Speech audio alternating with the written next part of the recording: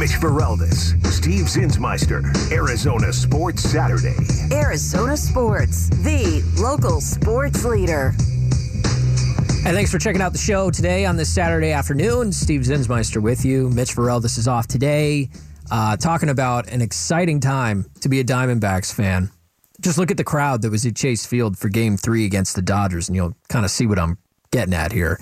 Now that the Diamondbacks are 8 wins away from a championship, and that makes almost no sense to me. It doesn't feel real. But now that they're this close to potentially winning another World Series, I think the expectations have to change a little bit. I was talking with a friend before the show today, and they said, Steve, honestly, if the Diamondbacks had won 75 games and they were a couple games out of a wild card, I would have been okay with that. I would have at least been able to swallow that and say, listen, we're getting better. Next year will be better. We've got a good young core. I love Corbin Carroll. He's the rookie of the year. He's only going to get better. Zach Gallen, his future looks bright as a starter. Merrill Kelly's great. I'd feel really good if we were just in that position. But here we are. Here we are, where the Diamondbacks get a wild card with 84 wins. The least amount of wins in this postseason was the Diamondbacks.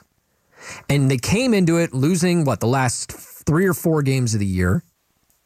They weren't doing much offensively at all in the last couple of games leading into the postseason. And the Diamondbacks took down the Brewers, one of the better starting pitching staffs in baseball. I know Brandon Woodruff wasn't available for the series, but they took down Corbin Burns and Freddie Peralta, who are both fantastic. Freddie Peralta, by the way, was one of the best pitchers in baseball in the second half. I don't think he gets enough credit for the level of play he had in the second half of the season. Maybe a top 2 starting pitcher in baseball. So for them to take down those 2 starters and a really good Brewers bullpen that includes Devin Williams, who they jumped all over, maybe one of the best relievers in the game, they didn't get a lot of credit for that. And I think when they won the wild card series, we all looked at it as like, wow, that was kind of fun. This is cool. We get to play in the DS. We get to play the Dodgers. And I would have forgiven you if you thought, you know what, going into this Dodgers series, I don't have a lot of high expectations. Even though they've got, all these injuries to pitchers. Dustin May, Walker Buehler, Tony Gonsolin. The thing that happened with Julio Urias, he's not available. Trevor Bauer in that situation. They've been pretty decimated when it comes to starting pitching. But they still had Clayton Kershaw, who's been terrorizing the Diamondbacks for, years. They had Lance Lynn, who was not very good in Chicago, but when he came over to LA, all of a sudden he was a really good starting pitcher again. They got Bobby Miller, who throws the hardest fastballs in the entire league on average. That's still kind of intimidating. And a really good bullpen in LA. I love Evan Phillips, by the way. I think he's one of my favorite relievers in the game, just pure baseball standpoint. Don't like the Dodgers. Brusdar Graterol is really good. Vesia is really good. They got a lot of good dudes, is my point. They got a really good bullpen. And a lineup that includes 2 former MVPs who were both in the conversation for MVP this year, even in a year where Ronald Acuna basically said, there's no need to have a conversation. I'm the MVP. He was that good. And Mookie Betts and Freddie Freeman still worked their way into that conversation somehow. That's remarkable. Those are the top 2 guys in the lineup that they had to face. And what did they do? 1 for 21 in the series. Somehow the Diamondbacks neutralized 2 of the best players the game of baseball has seen in the last decade. 2 future Hall of Famers who are still very much in their peak of their career, despite their ages. It's remarkable. I don't know how the D-backs managed to do it. I mean, we kind of do, right? They jumped all over Kershaw early. They jumped all over Bobby Miller early. They jumped all over Lance Lynn in that 3rd inning, the inning, I'm calling it, by the way, where they hit 4 home runs, 4 solo shots. First time that's ever happened in postseason history for any team. 4 home runs in the same inning.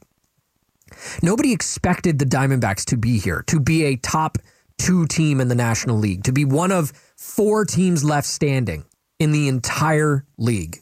Nobody saw that coming. So everything's kind of just icing on the cake, right? I was doing the postgame show the other night, and one of the callers said, it feels like we're playing with house money. Bingo. Yes, that's exactly how I feel. You're playing with house money. And you know what? Even if we lose a little bit in this hand of poker and we play a little bit of craps, even if I lose some of it, I'm still up and I feel good about it. Still had a great time. But I think that we have to kind of hit the reset button on expectations. Now that you're this close to a championship, 8 wins away, the expectations change for me. And that's not to say that if it's World Series or bust. I don't think there's a bust option. I think you just take that away. I think it's just we have to do everything possible to win the World Series. It's no longer acceptable for me to sit back and say, you know what, if they lose, I'll be all right. I don't want to feel that. I don't want to feel that. I want a championship, man. I want it really bad. And I didn't expect the Diamondbacks to even be in play for one this year. So the fact that they're this close, it just makes me that much more hungry for it. And an interesting question was proposed to me the other day. Would you rather the Diamondbacks win the World Series or the Suns win the NBA Finals? Ooh, that one hit me hard because of where those two franchises are at right now. The Diamondbacks are 8 wins away, like we've been talking about. The Suns just got Kevin Durant last season. Did it go well in the playoffs? No, they get kicked out in the second round. It definitely did not go the way that they had hoped. But they're still one of the better teams, especially in the West, if not the entire NBA. So they're both close in my mind. The Diamondbacks are literally close. They're physically close to a championship. The Suns have the inner workings of a championship lineup roster. I feel good about that. They have a chance to win a title. Diamondbacks also have a chance. It just feels a little bit better because they're closer. I got to tell you, man, I would rather see the Diamondbacks win a championship. Now, that's just me. That's just me personally. I'm a huge baseball nut. I think for me, winning a World Series, we all remember how it felt for the Diamondbacks in 2001. I want to feel that again. I felt it before, and I want to feel it again. You know that? You know what I'm saying there? As opposed to the Suns, you could very easily make the argument, well, the Diamondbacks have won a championship before. I've experienced that. I want to experience something new. I want to feel what a Suns championship would be like, because that organization has been the longest standing professional sports team in this town, and they don't have one yet, despite the 93 team and Charles Barkley, despite all that they got out of Steve Nash and his 2 MVPs, despite all these great things we've had in Suns uniforms over the years, no championship.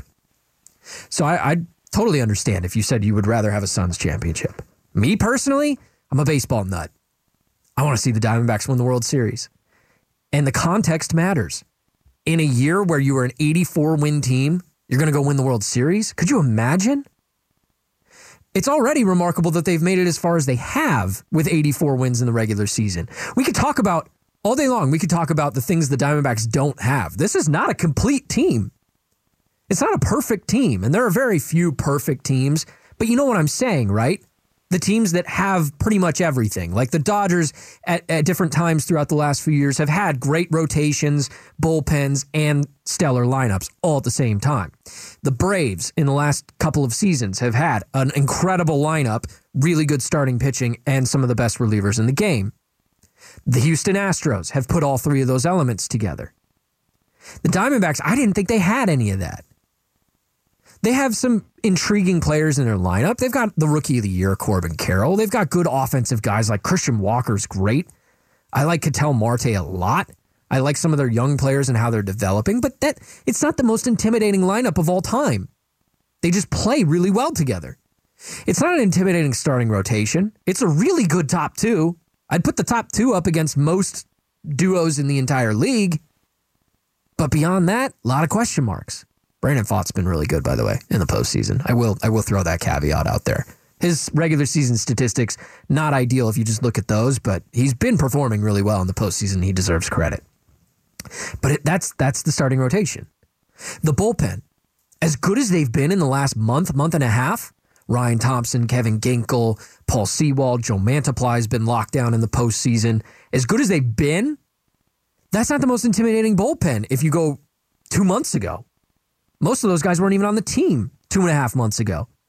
Sewald was a trade. Ryan Thompson comes over from Tampa Bay. You see where I'm going with this? The Diamondbacks are not the most complete team in the playoffs. They're not even the most complete team in the NLCS right now. That would be the Phillies. But somehow they're still pulling off the wins. That's why a championship would be so sweet to me. Because that's baseball, isn't it? When you ultimately look at things, who coming out of the regular season should have been in the World Series? Probably the Braves. They won the most games. They have the best player. They have the best strikeout pitcher in the game of baseball, a guy who's capable of striking out 300 in the season. I'm talking about Spencer Strider. That's a team. Matt Olson, 50-plus home runs. Austin Riley's a dominant hitter. They got one of the best outfields in the game. Michael Harris is involved. There's so many good players. One of the best catchers, Sean Murphy. One of the best second basemen, Ozzie Albies. You get where I'm going with this. The Braves, on paper, belong in the World Series. They're not going to the World Series. That's baseball. There's no better way to describe it. I can't explain it to you any better than that. In a sport where you have such a large sample size during the regular season of how good a team can be, you get to the postseason and it's not indicative. It doesn't translate perfectly. Yeah, the Diamondbacks won 84 games. Get over it. They're one of the 4 teams remaining, still standing, and playing for a pennant for the first time in 16 years. My expectations are changing a bit. I want to see them win the World Series. That would be really cool. And you know what? And if it doesn't happen, I'll be able to sit back and we can look at this season as an absolute win. And I love what they have moving forward. We're not going to have that conversation yet, you and I. We're not going to talk about what the D-backs have going forward next season. We're not going to talk about that until it's all over, whether they win the last game of the year or they lose it. But we will have that conversation at some point, I promise you. And we will talk about how encouraging this is for the future of the Diamondbacks. But right now, all of my expectations are on this season. I want a championship. I want it really bad. Somebody else that wants it pretty bad, Alex Weiner covers the Diamondbacks for Arizona Sports. He's going to join me on the show next. He's been traveling with the team on the road. We've been covering every single game post-game. I've got a lot of questions leading into this NLCS. We're going to kind of preview how the Diamondbacks fit against the Phillies. That's coming up next on Arizona Sports Saturday.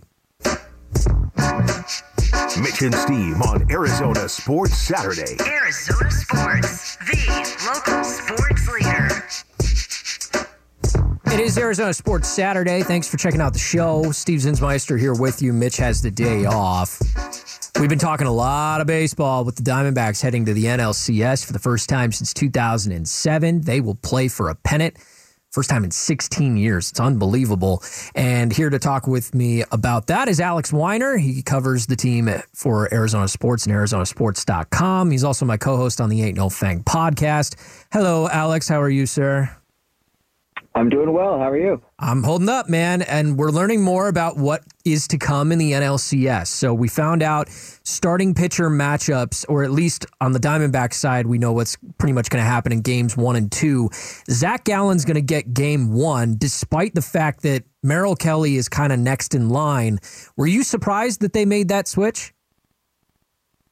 Not really. You know, it's kind of interesting how you map it out, because by that point, or by the time game 2 comes around, Merrill's going to go quite a while without having thrown a game. He's only pitched 1 game this postseason, but at the same time, you know, Gallen's their 1A and Kelly's their 1B. And so at that point, it's already been enough time where I don't know how much big of a difference it makes necessarily as far as preparation. So yeah, they want, you know, Gallen and Kelly to go games 1 and 2, and then down the road games 5 and 6 in this series. So it's not going to be, you know, like the NLDS was set up, where they'll have such this, you know, where they could have pitched 4 out of 5 games if the series went long enough. It's going to be a little bit different in how it's mapped out. But yeah, they're both in line to go twice each if the series lasts long enough. Yeah, it's interesting. You just said something I hadn't even thought of, was the fact that they're going to go 6 games and only throw Merrill Kelly 1 time in those 6 games. That's kind of remarkable. Talk to me about the Phillies, though. It's a totally different animal than the Dodgers. I get that. What do Diamondbacks fans need to know about the Phillies heading into the NLCS? This is a really hot team. I mean, you know, they finished in the top wild card spot. The Braves won the division pretty handily, but the Phillies in the second half of the season really came on strong, and especially offensively. Bryce Harper, missed the first chunk of the season after recovering from Tommy John, and he really found a rhythm in the second half. And Trey Turner signed big free agent, struggled early, but then found it down the stretch. And so this is a lineup that has a ton of stars that they spent a ton of money on over the last few seasons, and it really came together. And we saw that against the Braves to take them down in 4 games. So it's a great lineup with a lot of power. The pitching staff, the bullpen has been very good. A lot of guys with good stuff. Craig Kimbrell's been around. He's the closer right now, and he's had a nice bounce back season. And then the starting rotation. I mean, it's Zach Wheeler up top. Then they'll get Aaron Nola, and then they'll get Ranger Suarez most likely. And Wheeler has been an ace this year once again. Pitched very well in the postseason. The entire rotation has pitched really well in the postseason. So it's a team. I mean, there are 4 teams remaining. It's a very good team across offense and defense. So, or at least offense and pitching. So it's going to be a tough challenge. Yeah, there's really no weak opponents the rest of the way. If you're going to win a championship, you're going to have to beat some really good teams. And I feel that the Diamondbacks have beat some good teams. The Brewers were not pushovers. They were leading in both of those games, and the D-backs had to claw their way back.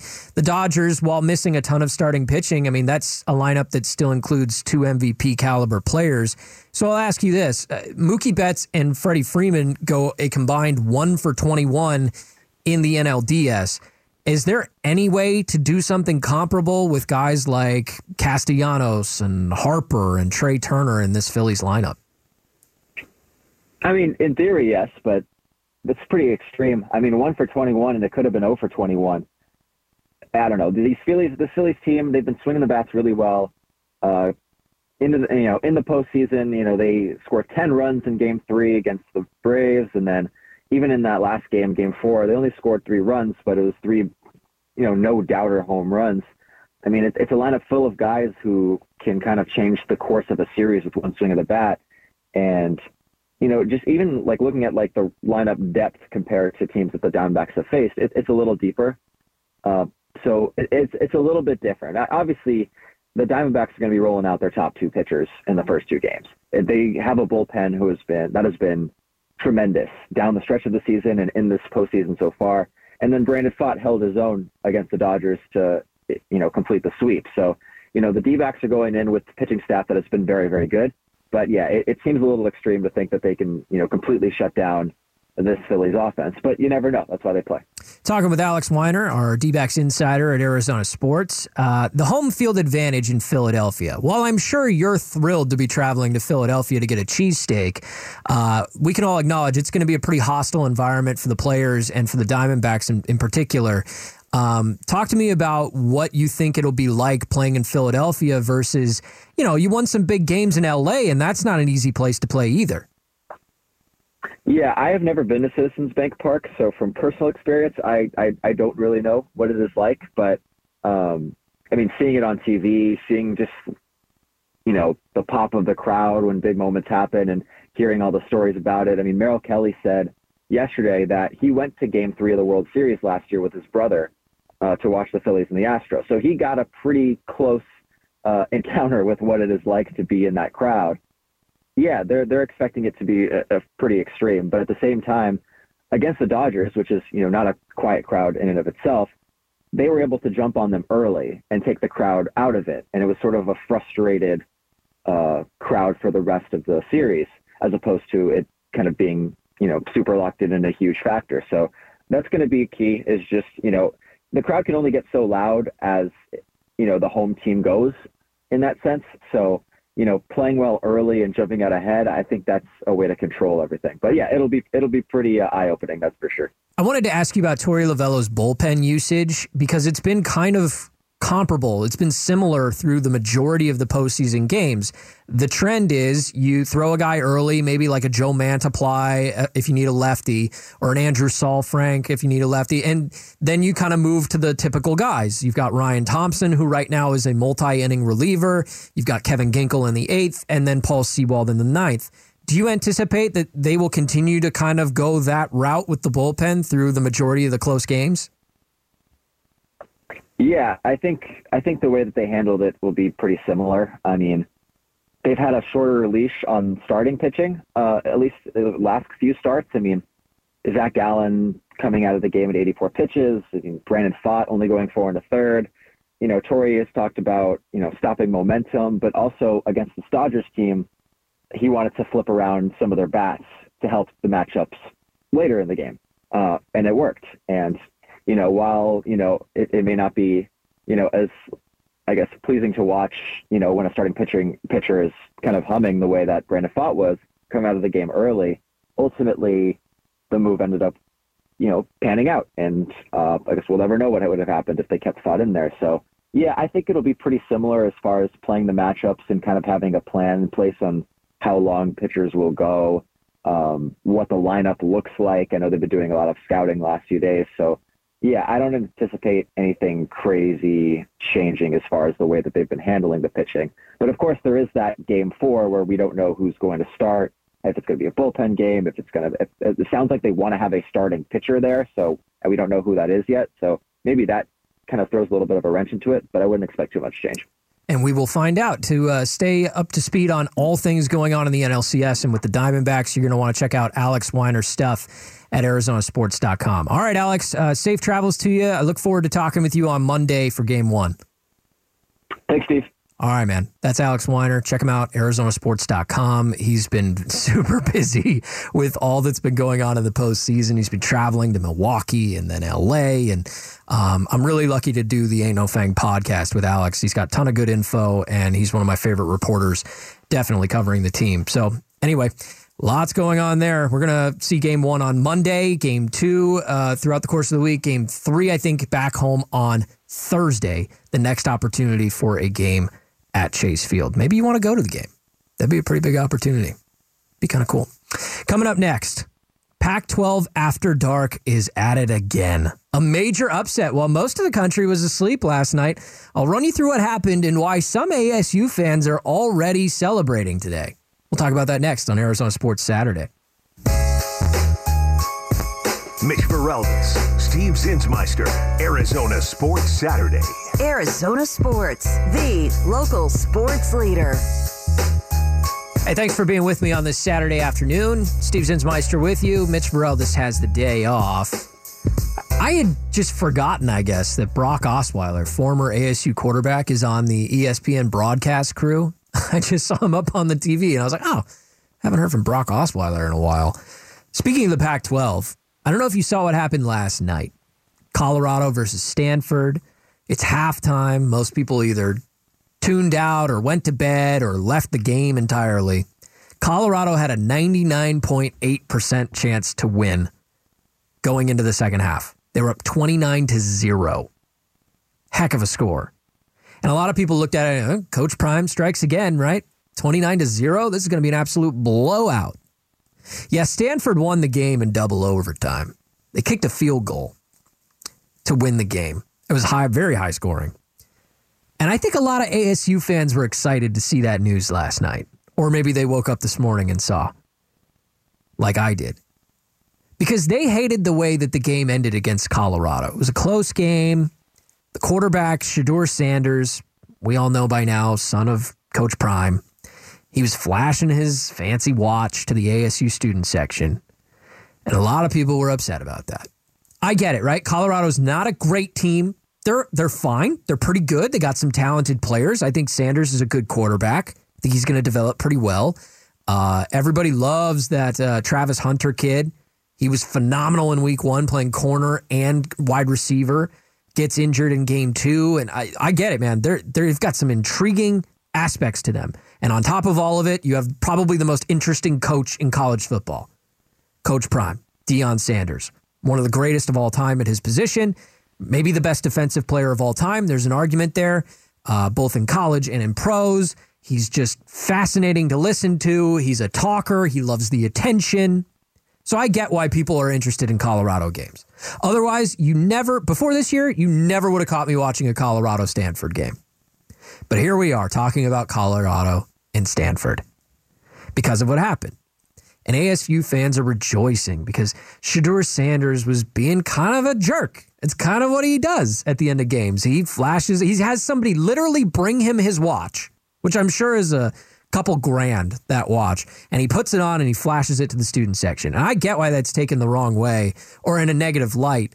But listen, man, college football is better when there's a villain. Absolutely. Always. Absolutely. Johnny Manziel. Remember when Manziel used to do the Money Manziel thing with his fingers? Oh, yeah. Where, I mean, he was the best player in football. There's no doubt about it. But at the same time, you know, he was egging it on. He loved the attention. Remember Baker Mayfield? Now, he had a lot going on. He was arrested. He resisted arrest. He flipped off fans. He got suspended for half a game. He planted a flag on the logo at Ohio State. All that stuff. I mean, he is an expert at pissing people off. He was the villain. And college football was better because of it. Cam Newton. Does anybody remember the whole Cam Newton recruiting scandal? Cam Newton is one of the most interesting stories, by the way, where he was on the bench at Florida when they won a title. Then he goes to Blinn College and wins a title there. And then the next year goes to Auburn and wins a title there. 3 years, 3 titles for Cam Newton. But this recruiting scandal and was there a laptop involved and was there all this stuff, right? Cam Newton was kind of the villain. And college football was better because of it. One of my favorite college football games of all time, it's one of the greatest of all time, was when I was growing up in Texas and the Longhorns are playing the USC Trojans. We're talking about Matt Leinart. We're talking about Reggie Bush. Who else would have been there? Lendell White, Pete Carroll, that whole era. The USC Trojans vacated Heismans. They vacated games. They vacated titles. They're a villain in this story. And college football was better because of it. Just because you have a villain doesn't make them bad. I mean, I'm not a huge wrestling guy, but I've watched some wrestling. Could you imagine what wrestling would be if there was no antithesis? There was no bad guy up against some of the greats? It wouldn't be entertaining. I was hoping you was going to go there. Yeah, how fun is it to watch two guys just loving up on each other, you know? Like, hey, you're the best. No, you're the best. Oh, thanks, man. That's not entertaining. I need somebody to be able to stand there and take it. And even when they have to take their lumps, they don't admit that they're wrong. I need a Coach Prime who, even though their team is 4-3 right now, is probably going to go into the next game and more people are going to watch Colorado than most other teams. College football is better when there's a rival, when there's a villain for all of us to watch, even if it's just to watch them lose. That's what we like to do. There's no good Marvel movie that doesn't have a villain. Nick Saban's been a villain. Nobody thought Greg McElroy was this big villain. Nobody thought Trent Richardson was all that into. I mean, these are great players, but they weren't villains. Nick Saban was the villain for many years. I mean, he's still a pretty darn good coach too, by the way, but that era of dominance, villain. Lane Kiffin, villain. Left him on the tarmac. People were enamored by that story. Colorado's entertaining as hell. Everything they do is entertaining. They've got flashy players. They've got a talkative coach. They've got these endorsement deals. They're changing the way people view college football, and it's entertaining. When was the last time we cared this much about a 4-3 team that was this intriguing? Never. Pretty much never. They don't even have that many impressive wins. I was looking at their schedule. They barely beat ASU, a 1-5 football team. No offense to ASU, but they pretty much know what they are at this point. I mean, they had one really dominant win, Colorado did, and it was over Nebraska, another team that's kind of in shambles. The TCU win was pretty good, but you didn't win by much. I don't think TCU is nearly as good as they were last year. Even when Travis Hunter, the two-way player that was amazing in week 1, I mean, people were talking Heisman already for this kid. Even after he got injured in week 2 on that illegal hit where the defender hit him late, they got together. Travis Hunter and that guy got together to hang out, and they shot a video interview talking about how he forgives him. And they were all cool. Yeah, I think they went bowling or something like that, right? That blows my mind. Could you imagine? I'm sure this was a Deion Sanders idea. I'm sure he cooked that up. It was just like, hey, what if we got the two guys together and show the whole world that, like, things are cool. And Travis Hunter, he's my boy, and he's going to get over it, and he's going to, come back better than ever. I've never seen anything like that. I watched that whole interview. I was fascinated by it. That's marketing. Who does that? This sport is entertainment.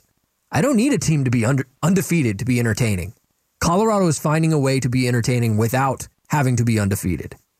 And Deion Sanders might just be a genius when it all comes down to getting attention and getting dollars and getting players. And that's really what the sport is about. That's how you win. And maybe someday his team will be a major player in college football. Not right now, but it's still pretty remarkable considering where they were coming from, being literally one of the worst teams in the FBS. So even if they're 6-6 or they're 7-5 come the end of the season, that's still a remarkable turnaround. But maybe someday there'll be a major college football program, and then he will be undeniable. We might get to that point. Coming up next, I'm going to set you up for the NLCS, the Diamondbacks playing for a pennant for the first time in a long time. So what does the NLCS look like, and what do we know about the Phillies? We're going to dive into that. Steve Zinsmeister with you on Arizona Sports Saturday. Arizona Sports, the local sports leader. Mitch and Steve on Arizona Sports Saturday. Arizona Sports, the local sports leader. Well, Mitch has the day off. Steve Zinsmeister with you as we're wrapping up this edition of Arizona Sports Saturday. Let's move past the Dodgers series against the Diamondbacks, okay? You and me, let's do this. Let's move past that. We enjoyed it. It was fun, but it's time to get serious. And we're going to talk some ball. And we're going to talk about the Phillies. This is a whole nother animal. Nobody expected the Diamondbacks to be here. I get that, but they are. So it's time for our expectations to ramp up. And I'm not saying it's championship or bust. It's nothing like that. At the end of the season, whether they win or lose the last game of the year, we're going to be able to look back and say, wow, that was an incredible run. It's already been incredible. But now let's look ahead. D-backs versus Phillies. This season, the teams have played each other 7 times. The Phillies have won 4 of those 7 games. And these were a lot of high-scoring games. There's an 8-9 in there. There's a 15-3. The lowest amount of runs that either team scored in any of those 7 games was 3. So I have a feeling that these are going to be very high-scoring games. That we're going to see a lot more offense, both from the Phillies and from the Diamondbacks in the next couple of games. Certainly more than we saw from the Dodgers. Just totally shocked me and most of the world by how little they put together. 1 for 21 on the series for Betts and Freeman together. That's not happening again. The odds of that happening are so minuscule. So you're going to have to overcome some stuff. You're going to have to do what they call embrace the chaos. We've talked about this, right? Where throughout the course of the regular season, the chaos they created, the Diamondbacks, was on the base paths mostly, right? You get on, you swipe a bag, you drop down a bunt, you sacrifice hit, you get a sac fly. That's how we're going to win games. We're going to claw our way for each run to win a ball game. And we're going to have to pitch our hearts out. But that's not how they beat the Dodgers. It's such a hard juxtaposition, right? Because we all watched that series, and I'm still kind of in disbelief of how they beat the Dodgers by hitting 4 home runs in an inning in Game 3. That's not going to happen again. I hope it does, but it's not going to happen again. By jumping on Clayton Kershaw to the point where he doesn't make it out of the first inning. I don't think that's happening again. I hope it does, but you can't expect that. So how does a Diamondbacks team respond to some adversity against the Phillies, which I can almost guarantee you they will face? There's no gimmies from here on out. There's no easy road to a championship from here. You've got the Phillies, who are the hottest team in the postseason in terms of the bats. Their pitching's been darn good, too. You're facing the Phillies, and then you're going to have to face a really good American League team either way in a potential World Series. So there's no easy route from here to a World Series title. I can't imagine a series in Philadelphia like the one they just played against the Dodgers. Can't see it. It's possible. Be incredibly lucky. Philly is also one of the most hostile environments to play. I'm talking about the city, not just Citizens Bank Park. I mean, Philadelphia Eagles fans booed Santa Claus. So you tell me how much brotherly love you're feeling in this series. I feel like that only applies when you're brothers. And the Diamondbacks and Phillies teams are certainly not brothers. I am a little bit concerned. The Diamondbacks pitching staff has not pitched well on the road during the regular season. I want to make the distinction clear. During the regular season, their ERA on the road was 4.81. It's pretty high. High whip, 1.35. They were much better at home, by the way. But 4 out of their 5 postseason games and wins so far this season, this month, have been on the road. 2 in Milwaukee to start the wild card series and 2 in LA to start that series. So they're playing a lot better on the road in the postseason. Got to give them credit. It's not like Los Angeles was an easy place to play. The D-backs handled that environment pretty well. The Dodgers actually had 4 more wins at home this season than the Phillies did. So they're pretty comfortable. They're getting comfortable at being the road team in a hostile environment. And the Phillies certainly have that advantage going into game 1 on Monday. So what do the pitching matchups look like? We know from Torey Lovullo that Zach Gallen is going to get game 1. That's at least a little bit interesting because Merrill Kelly is technically next in line in the rotation of things. Merrill Kelly has only pitched in 1 postseason game so far. It's just the way things have lined up. So it is at least a little intriguing that they will switch them in the lineup, or in the order, I guess I should say. And Gallen will pitch game 1 and Kelly will pitch game 2. So I anticipate Monday night you'll get the Zacks. Zach Gallen versus Zach Wheeler, the best pitcher for the Phillies. How's he doing this postseason? No, you're not going to like this. 13 innings in his 2 games that he's pitched. A 2.08 ERA. Pretty darn good. He's got 13 innings, I mentioned, 18 strikeouts, and a whip of 0.69. He doesn't let guys on at all. And opponents are hitting 170 against him. Zach Wheeler's a bona fide ace. And he's facing a bona fide ace in Zach Gallen. That is one of the most highly anticipated pitching matchups of the postseason. Game 2, Merrill Kelly. It'll have been a really long time since he pitched. How will that impact him going into the game? Or has it just been so many days by that point that it all is just kind of a moot point? Merrill Kelly will likely get Aaron Nola in game 2. Struck out 200 hitters this season. He's kind of the 1B to Wheeler's 1A, the way that Kelly has been the 1B to Zach Gallen's 1A. How's he been doing this postseason? Well, let me tell you, it's a lot like Wheeler. 12 2/3 innings, a 1.42 ERA, and a 0.87 whip. He struck out 12 guys in 12 2/3. Again, dominant stuff from the starting pitchers in Philadelphia. So what does that leave for game 3, you ask? Heading back to Chase Field. Well, I anticipate it'll be Brandon Pfaadt. He's pitched twice already in the postseason. I know he's a rookie, but he's stood the tests of the postseason so far. Pitched really well at Chase Field the other day. I anticipate they would give him game 3. You'd probably see Ranger Suarez for the Phillies. He is the only other starter that has gone for them so far. He has an ERA of 1.04 in 8 2/3 innings and a whip of 0.58. He's arguably, in a smaller sample size, been even better than Wheeler or Nola. And that's really saying something. Listen, this is no easy test for the Diamondbacks. You weren't going to get an easy test no matter what, but those 3 guys I just listed for you are just as good, if not better, than what the Diamondbacks throw out there. A potential game 4 is really interesting, by the way. Well, game 4 will happen. I'm spitballing ideas of what could happen in that game. Torey Lovullo says no short rest for his pitchers, which means he probably wouldn't throw a Zach Gallen in game 4. So does that become a bullpen game? Who do they have that they could throw in that game? Would they go to a Ryan Nelson for 2 or 3 innings? Would they go to Ryan Thompson, who's been their long reliever? Miguel Castro for an inning and then switch it up with a lefty. I mean, there's a lot of options there in game 4 at Chase Field. You just got to wonder what kind of situation will they be sitting on when they get to that game 4. And if they're down 0-3, God forbid, do you throw Zach Gallen anyway? There's a lot to look forward to in this series against the Phillies. And the Diamondbacks' expectations, at least for me, are a little bit different than they were going into the postseason. I want to say thanks to our guests today, for Tyler Drake for joining us, our Cardinals insider, and Alex Weiner, our D-backs insider.